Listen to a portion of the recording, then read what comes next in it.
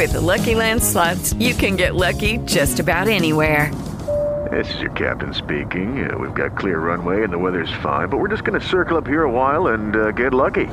No, nothing like that. It's just these cash prizes add up quick. So I suggest you sit back, keep your tray table upright, and start getting lucky.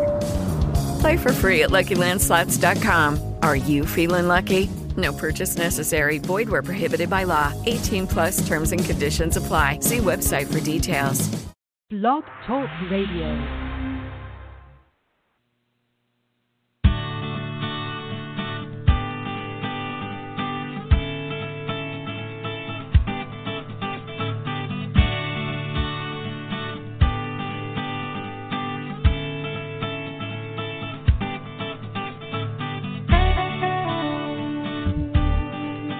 Hey there, Dr. Ross Green here.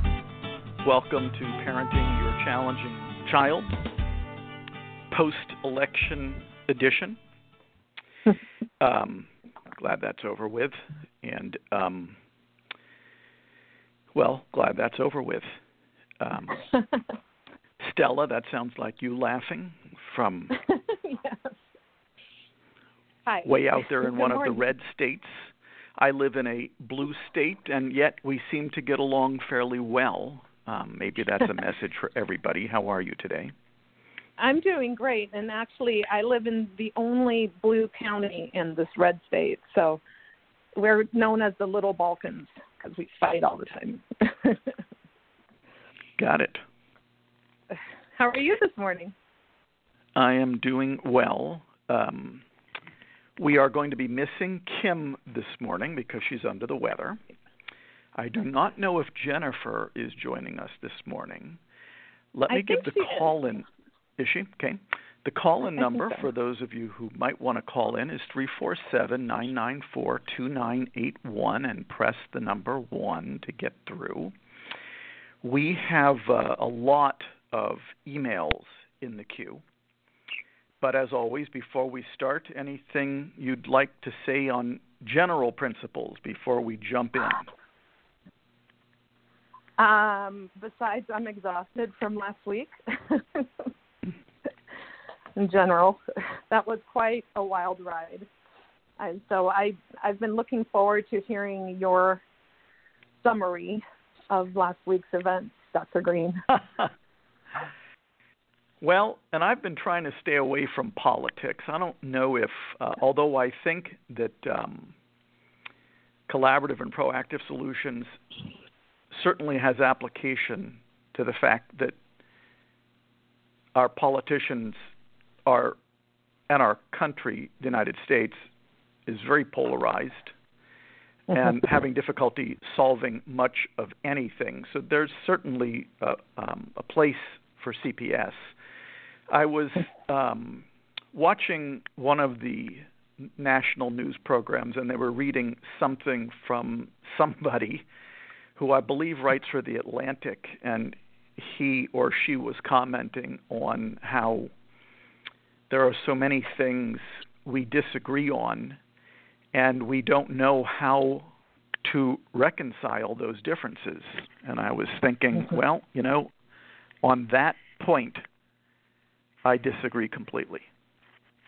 Right. I think we do know how. And I think I don't want to oversimplify things, but I think it's 3 steps. And it begins with listening to each other and identifying each other's concerns and moving away from power as the primary currency. And, then yesterday I was listening to somebody else on the radio, a politician, and he was saying that votes are their primary currency. And while I understand that that is pretty much how democracy sort of works, I think it's about more than votes. It's about solving problems together and in ways that work for all of us and make life better for all of us. I think that when it's just about getting people to vote for you, sometimes we miss the forest for the trees.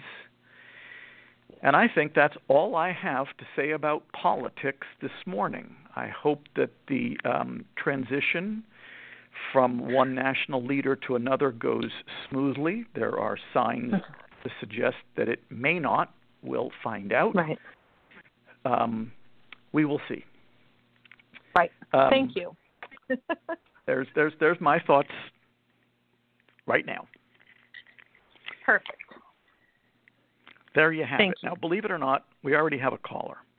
And callers do take top priority on the program. And so, area code 404, you are on the air, and I think you are calling from one of these states. Yes, you are calling from one of the states where this past presidential election was a big deal, and you all aren't done yet, the state of Georgia. How you doing today? Lovely. Hi, Dr. Green. You've got Stella with you, too. Oh, great. I am actually, not calling from Atlanta. I'm calling from another state, but I just never changed my phone number when I moved from Atlanta. So I got it. That's how people in Maine know that I'm not from Maine. But keep going. Oh, well, so I guess I'm calling in about my 8-year-old son. He has always been kind of a spirited kid, but ever since the pandemic started, he's had a lot of what I think boils down to anxieties, which has really sparked a lot of behaviors and magnified a lot of his behaviors, but then also brought out a lot of defiant behaviors, which we didn't really see the defiance as much in the past. It was more just behaviors that weren't always necessarily out of defiance. But one of them, the biggest one, I guess, right now, has been kind of revolving around sleep. He's never had a hard time getting to bed outside of when he was an infant. He had colic and reflux in the first year of life and ear infections. And so the first year of life was terrible with sleep. But outside of that, he kind of overcame that after the first year of life. And sleep was fine up until about 6 months ago. And he's been kind of really kind of becoming very defiant at bedtime. When it's time for bed, time to stay in bed, he kind of comes out and he'll make a really angry face and kind of start hitting at us. And so I kind of started Plan B with him with that, and that actually went over really well. I've kind of attempted it multiple times, and every time it kind of boiled down to some sort of fear or anxiety, which we try to address. And I think we've kind of overcame the anxiety part, but now it's kind of evolved into something different. Now we're not as much dealing with the defiance, but we're dealing with him being very slow to get to bed. And he kind of struggles. He's a very slow processor in general, but we try to, one of the things we're doing that he consented to, mutually agreeable to us, was we came up with a new bedtime routine. And he was kind of in on the process of the different steps that he wanted in his bedtime routine and when he wanted to do them and what was a reasonable bedtime. So he used to go to bed at 8 o'clock, and we pushed it to 8:30, and that was something that we all agreed to. Well, now it's 8:30, and he's still not getting through all of the steps of his bedtime routine, and so it's getting pushed back to 9. So I guess now I feel kind of stuck as to what to do next. Well, a few thoughts. Thought number one, there's no reason to really return to anxiety as a global issue. Mm-hmm. It may be true that he's globally a bit anxious, but you're not going to solve the problem of global anxiety through Plan B. You're going to solve specific problems through use of Plan B. And it sounds like you've already solved one, and that is that he was having difficulty going to bed. Mm-hmm. But now he's having difficulty getting to bed by a particular time or within a particular time frame. And so the unsolved problem has changed slightly. Quite frankly, it sounds like what's happened is first he was being defiant. First he was being anxious.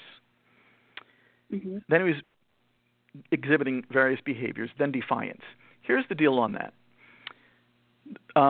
All those behaviors are telling you the same thing, whether it's anxiety or defiance or whatever behavior. It's telling you I'm having difficulty meeting that expectation. So good to know that your son is predisposed towards anxiety, and good to know now that if the problem that's causing him to be anxious doesn't get solved, he's actually capable of being defiant. But in the CPS territories, we don't view those as fundamentally different. They're both your son's way of communicating. I'm stuck. There's an expectation I'm having difficulty meeting.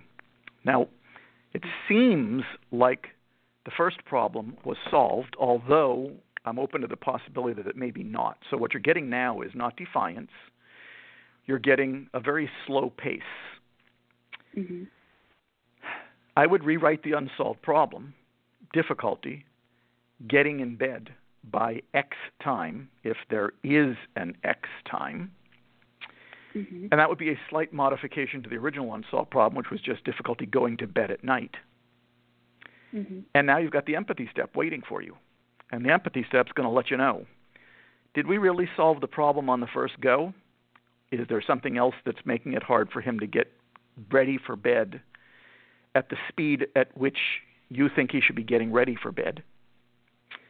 Am I making sense? Yeah. Yeah, that makes sense. Yeah. Sounds like you've got another Plan B to do. Yeah.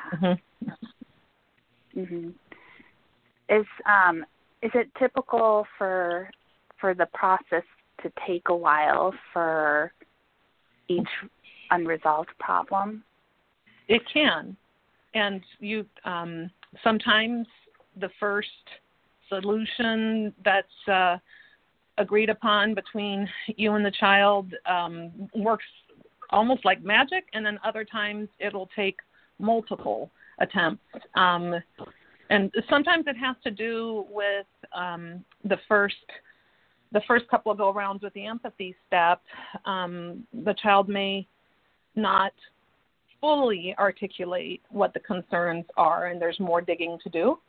And then, as happens quite frequently, what seems like a mutually agreeable solution, within a day or two, the honeymoon period kind of wears off, and then it's no longer working. So you have to go back to the empathy step, and as Dr. Green recommended, reword the the statement going into it.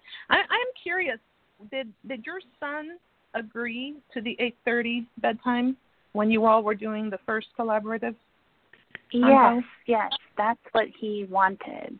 So we came up with different times for him to have his bedtime snack, different time for him to take his shower, and then the bedtime, and those were the times he agreed, or we agreed to. So Dr. Green, I noticed that you're having difficulty sticking with the 8:30 bedtime these past couple of nights. What's up? Would that be? Sounds great. Apropos. That's where I would start, I think. Okay. Because that's so just very go back specific. to the empathy step. go back to the empathy step, absolutely, because that's where the honest communication starts and the building of trust, and be really, really curious as to why PM sounded great to him and now it doesn't. And let that go as long as it needs to go, and getting information from him. So drill it down. And you asked if it takes a long time. Mm-hmm. It can. The only, sometimes it can take a little while to come up with a solution.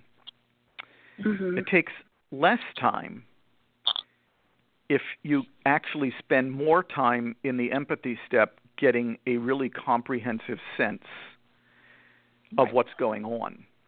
Because if you address so you never know how long it's going to take. What your son seems to be communicating, though, is, I know we solved it a little, but I don't think we solved it all the way. Mm-hmm. Right. Okay.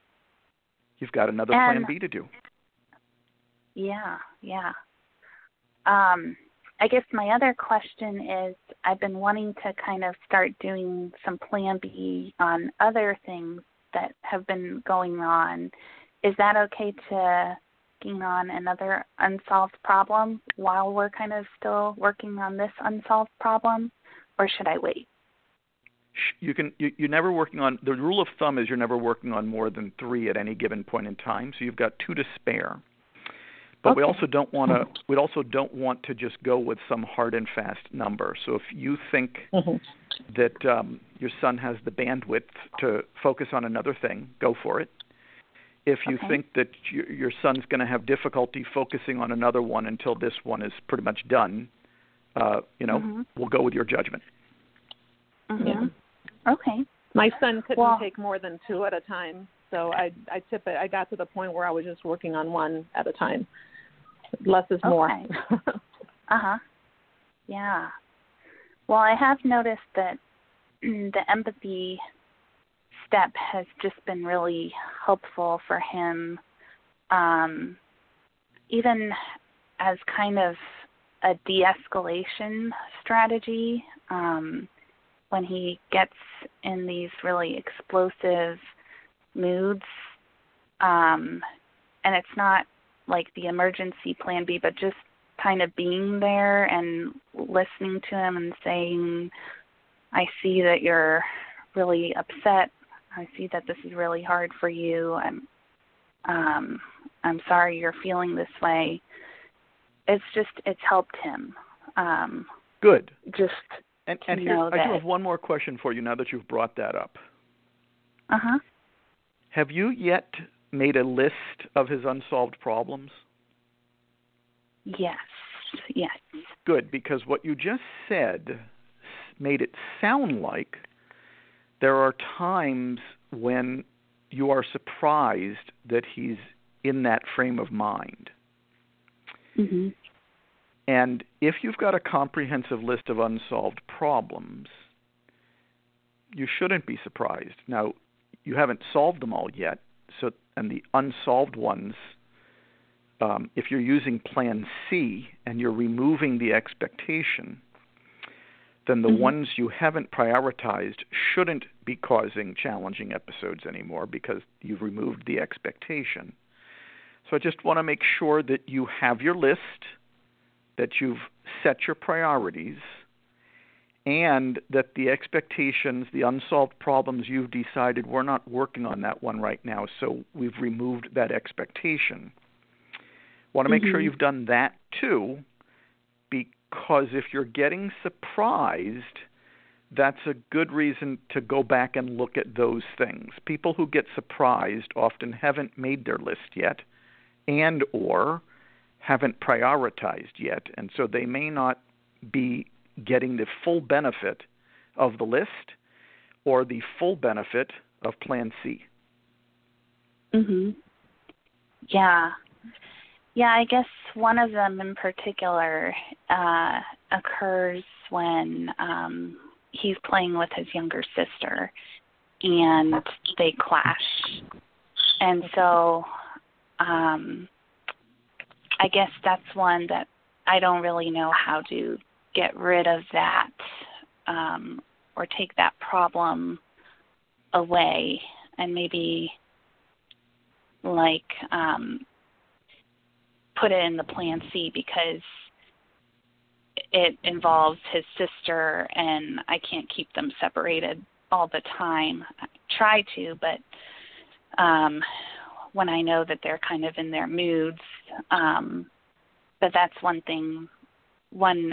situation where sometimes these explosive outbursts will come out. So you've got two options there. Oh, sorry. Go ahead, Stella. I'm just curious as to how old the younger sibling is. They're pretty close in age. His younger sibling is 6. Okay. So 8 and 6. Mm-hmm. Nice. Yeah. Go ahead, Dr. So, Green. Mom, you've got two options. One is that's your next plan. That's your second unsolved problem that you got to work on. Mm-hmm. The other is this. Part of Plan C is coming up with an interim plan.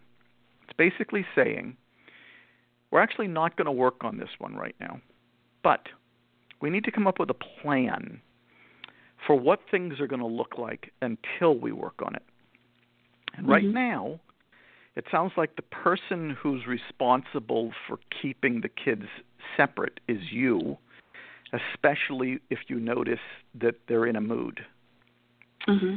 But there's also the potential for saying to them together, you know what, we're working on a few other things right now. I don't really want to work on this one yet, but we do need to figure out how to make it so that what things are going to look like until we do have a chance to work on it. And I'm thinking that what it could look like is for you guys just to not play with each other until we have a chance to solve whatever the problem is that's causing you guys to get into it when you're playing with each other. What do you think of that as an interim plan? And this is what I'd be saying to the kids, until we can get around to solving that problem. And now it's not completely on you, and you've got a plan in place. You haven't imposed the plan. They're agreeing to it. You haven't solved the problem because it's still not solved. That wasn't Plan B that I just elucidated. That was Plan C. You're coming up with an interim plan. What should we do until we're ready to start working on that problem? And now here's what might happen. They both might look at you and say, well, why don't we work on it now? Or they might say, I don't know if that interim plan's going to work, Mom, but how about this? So that's a plan for keeping them apart, which really isn't solving the problem of what happens when they play together.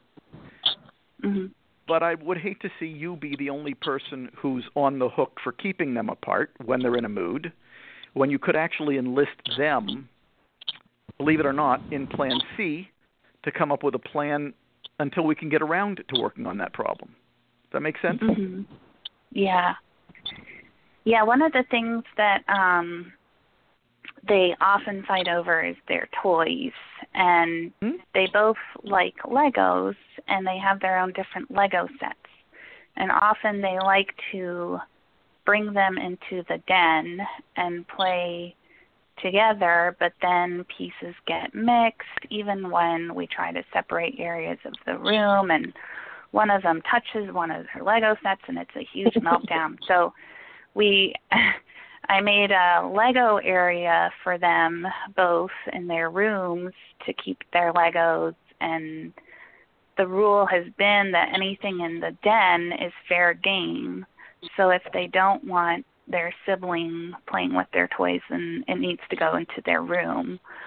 And so my son, he will sometimes, he'll forget to bring his Lego set into his room, and my daughter will come and touch it, and then he'll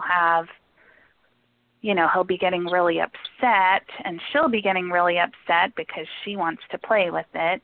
And then yesterday, I guess, he grabbed the toy and then ran and put it in his room.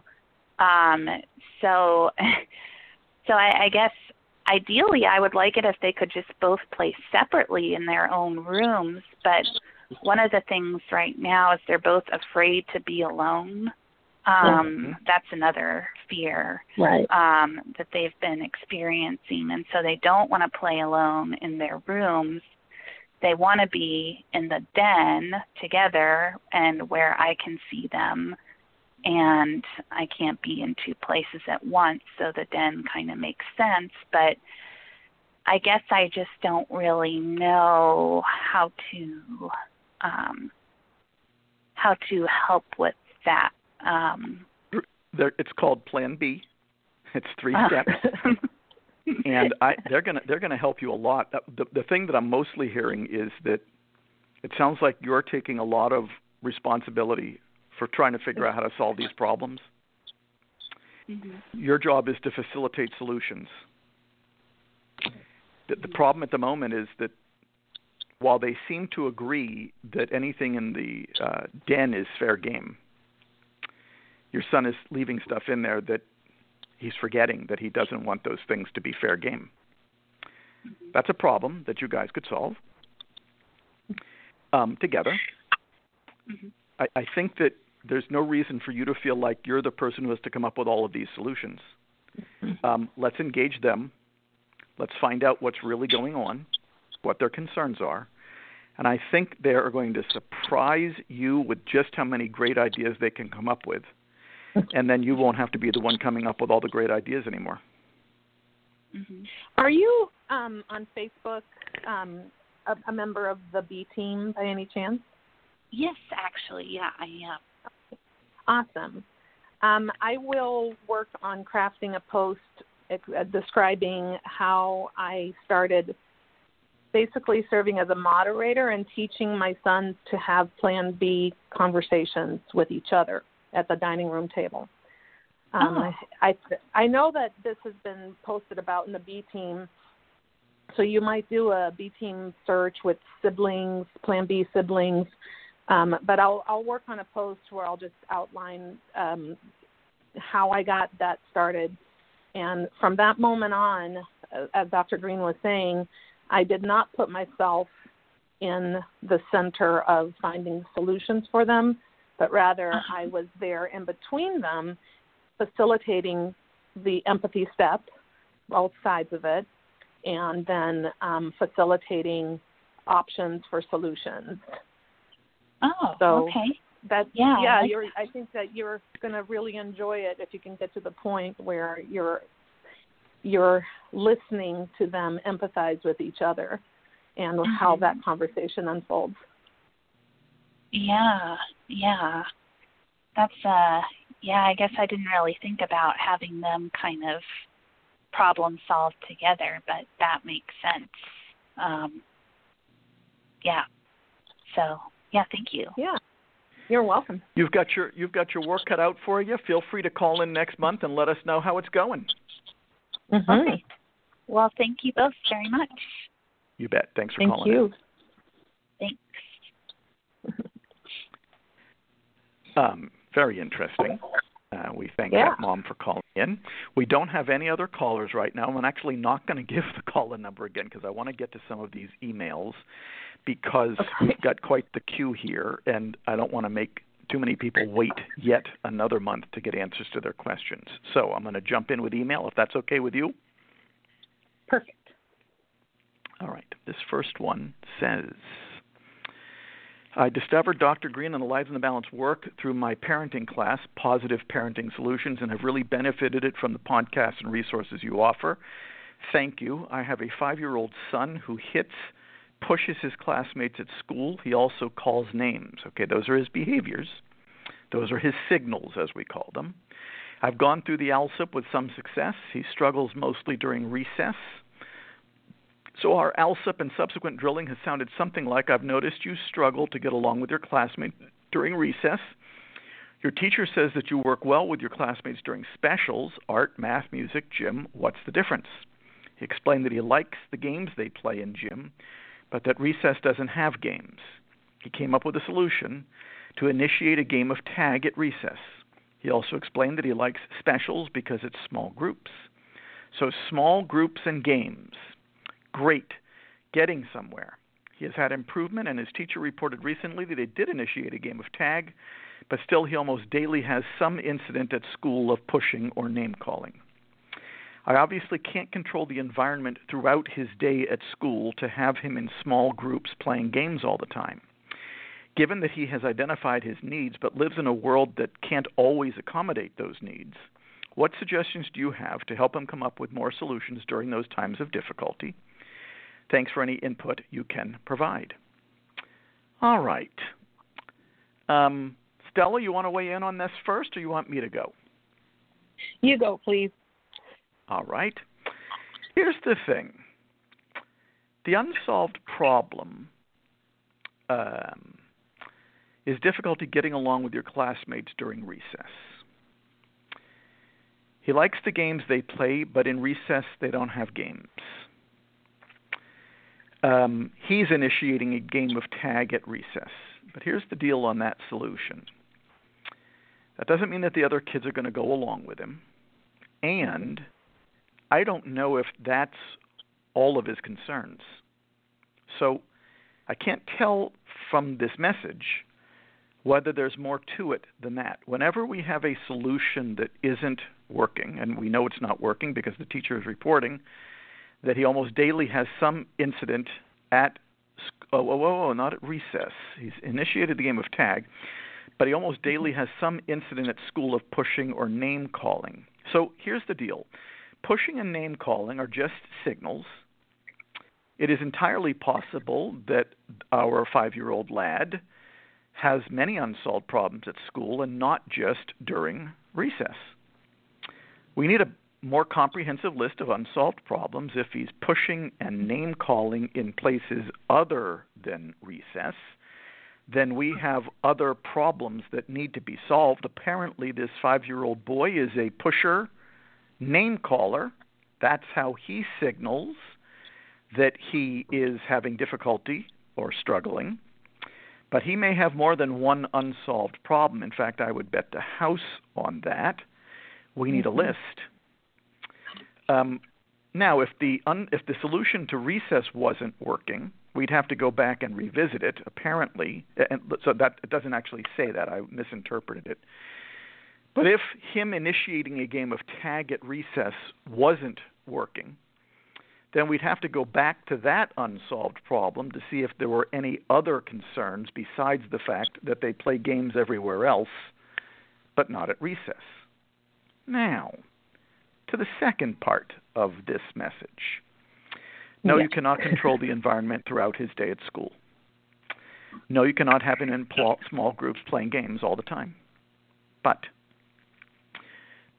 you've only done Plan B on this once, sounds like. I don't want to read too much into the message, but one Plan B is not an incredible problem solver going to make. This has to be sort of a way that we do things over time. And if we're doing this over time, we're actually not asking the world to accommodate his needs. We are helping your son get good at figuring out what his concerns are and figure out how to come up with solutions so that those concerns and the concerns of the other party get addressed. So we don't want to misinterpret Plan B as all we're doing is accommodating his needs. Truth is, we don't even talk about needs in the CPS model. We talk about unsolved problems, we talk about concerns related to those unsolved problems, and we talk about solutions, not needs. We're not accommodating his needs. We're helping him get good at something that he seems to not be very good at, problem solving, and managing his emotional response to frustration. That's why he's pushing, kidding, and name-calling.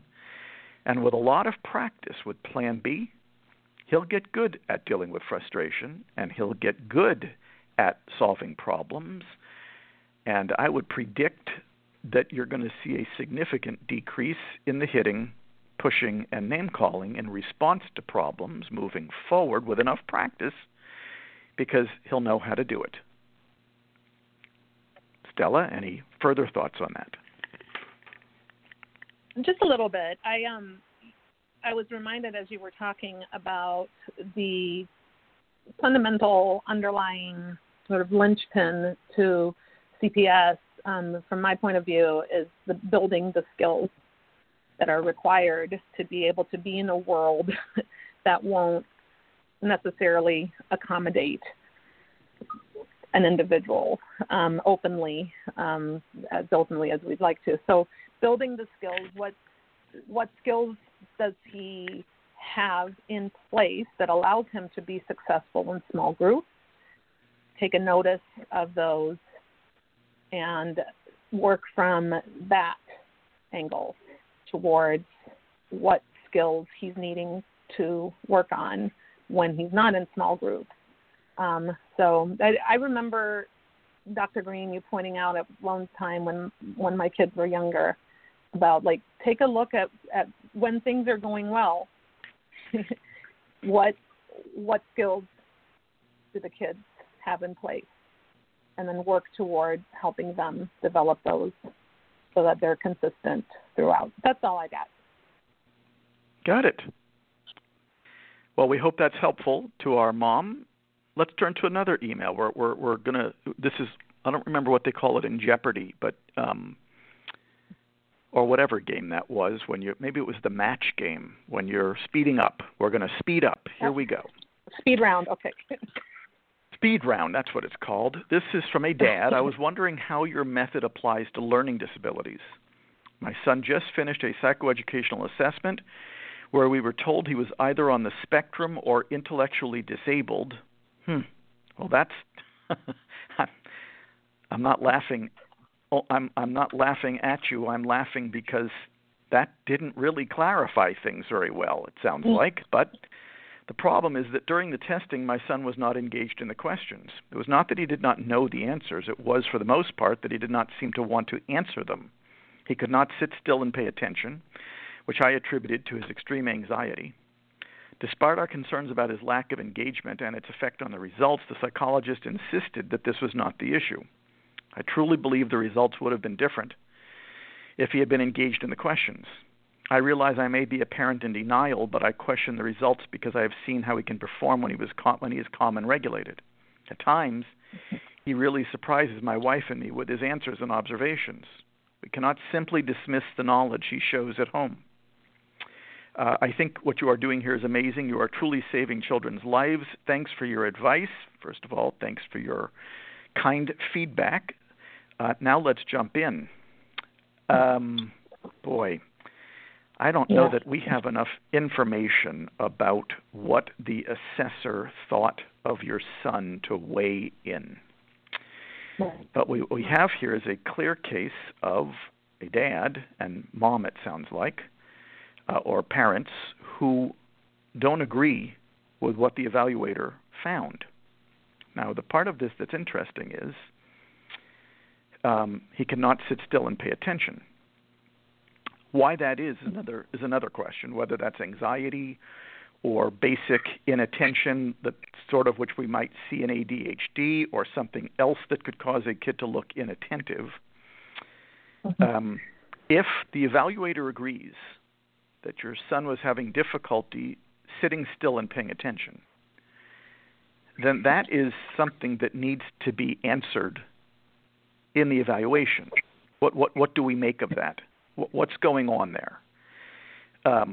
There's lots of kids on the spectrum who are able to sit still and pay attention. There are lots of kids, I don't know what intellectually disabled means. It's not specific enough. Truth is, being on the spectrum isn't specific enough either. So it's the job of the evaluator to answer questions related to a kid's performance on this evaluation. What I often say to people is, yes, the test scores sometimes give us information, but a lot of the most valuable information comes from the observations of the person doing the evaluation. So the psychologist who did the evaluation seems to disagree First of all, if a kid is not engaged, that is going to affect their test scores. Right. So I guess the question for the evaluator is, first of all, did the evaluator agree that the boy was disengaged? That would affect the test scores, no doubt about it. Did the evaluator agree that your son was disengaged? And therefore, and if so, how does the evaluator explain the lack of engagement? And let's see if you can get satisfactory answers to those questions. Truth is, I don't know who did this evaluation or whether this was self-pay or done by a school system. Either way, you are the consumer. If it was done by a school system, you have the right to an independent evaluation if you disagree with the findings. And if this was self-pay, you obviously have the right to go to a different evaluator. But in your short email, your short email actually raises a lot of questions, but not enough detail for me to answer in a particularly explicit way. But I hope the information that I gave is at least sort of helpful. Stella, I know that your son had lots of evaluations, some better than others. I bet you've got some opinions here too. Yes. Oh, my goodness, especially when he was in public school. Some of those evaluations where it got, like you said when you were chuckling, it's not like it's a funny chuckle, right? It's like, oh my gosh.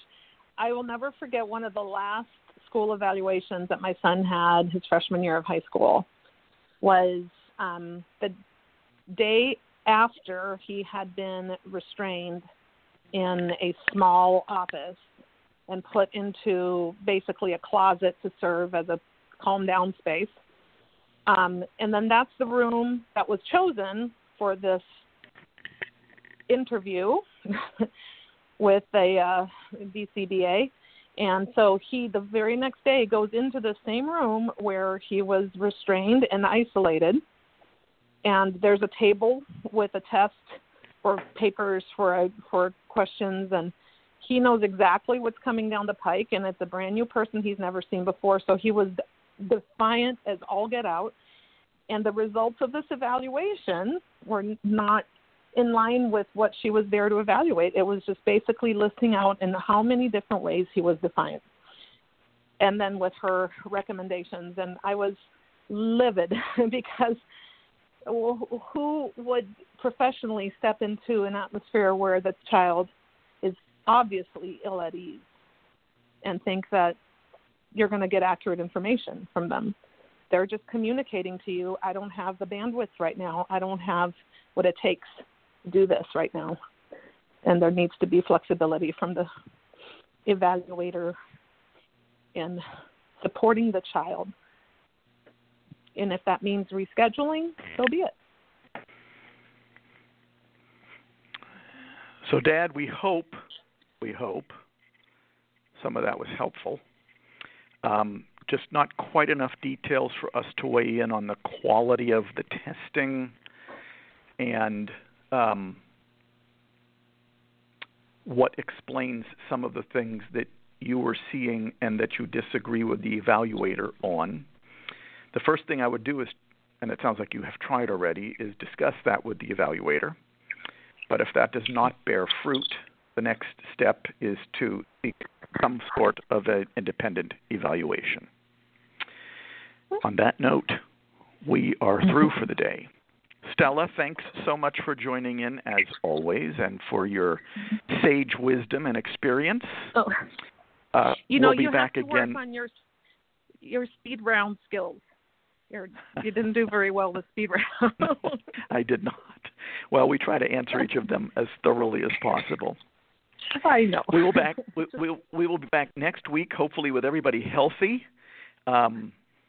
Let's call it a day, and we will talk again next month. Take care, everybody. Okay. See you at Summit.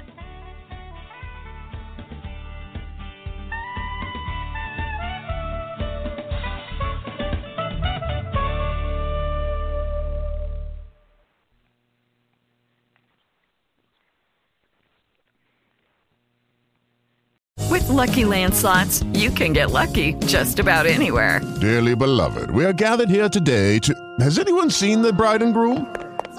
Sorry, we're here. We were getting lucky in the limo and we lost track of time.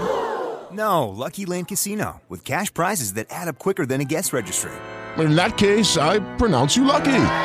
Play for free at LuckyLandSlots.com. Daily bonuses are waiting. No purchase necessary. Void where prohibited by law. 18+. Terms and conditions apply. See website for details.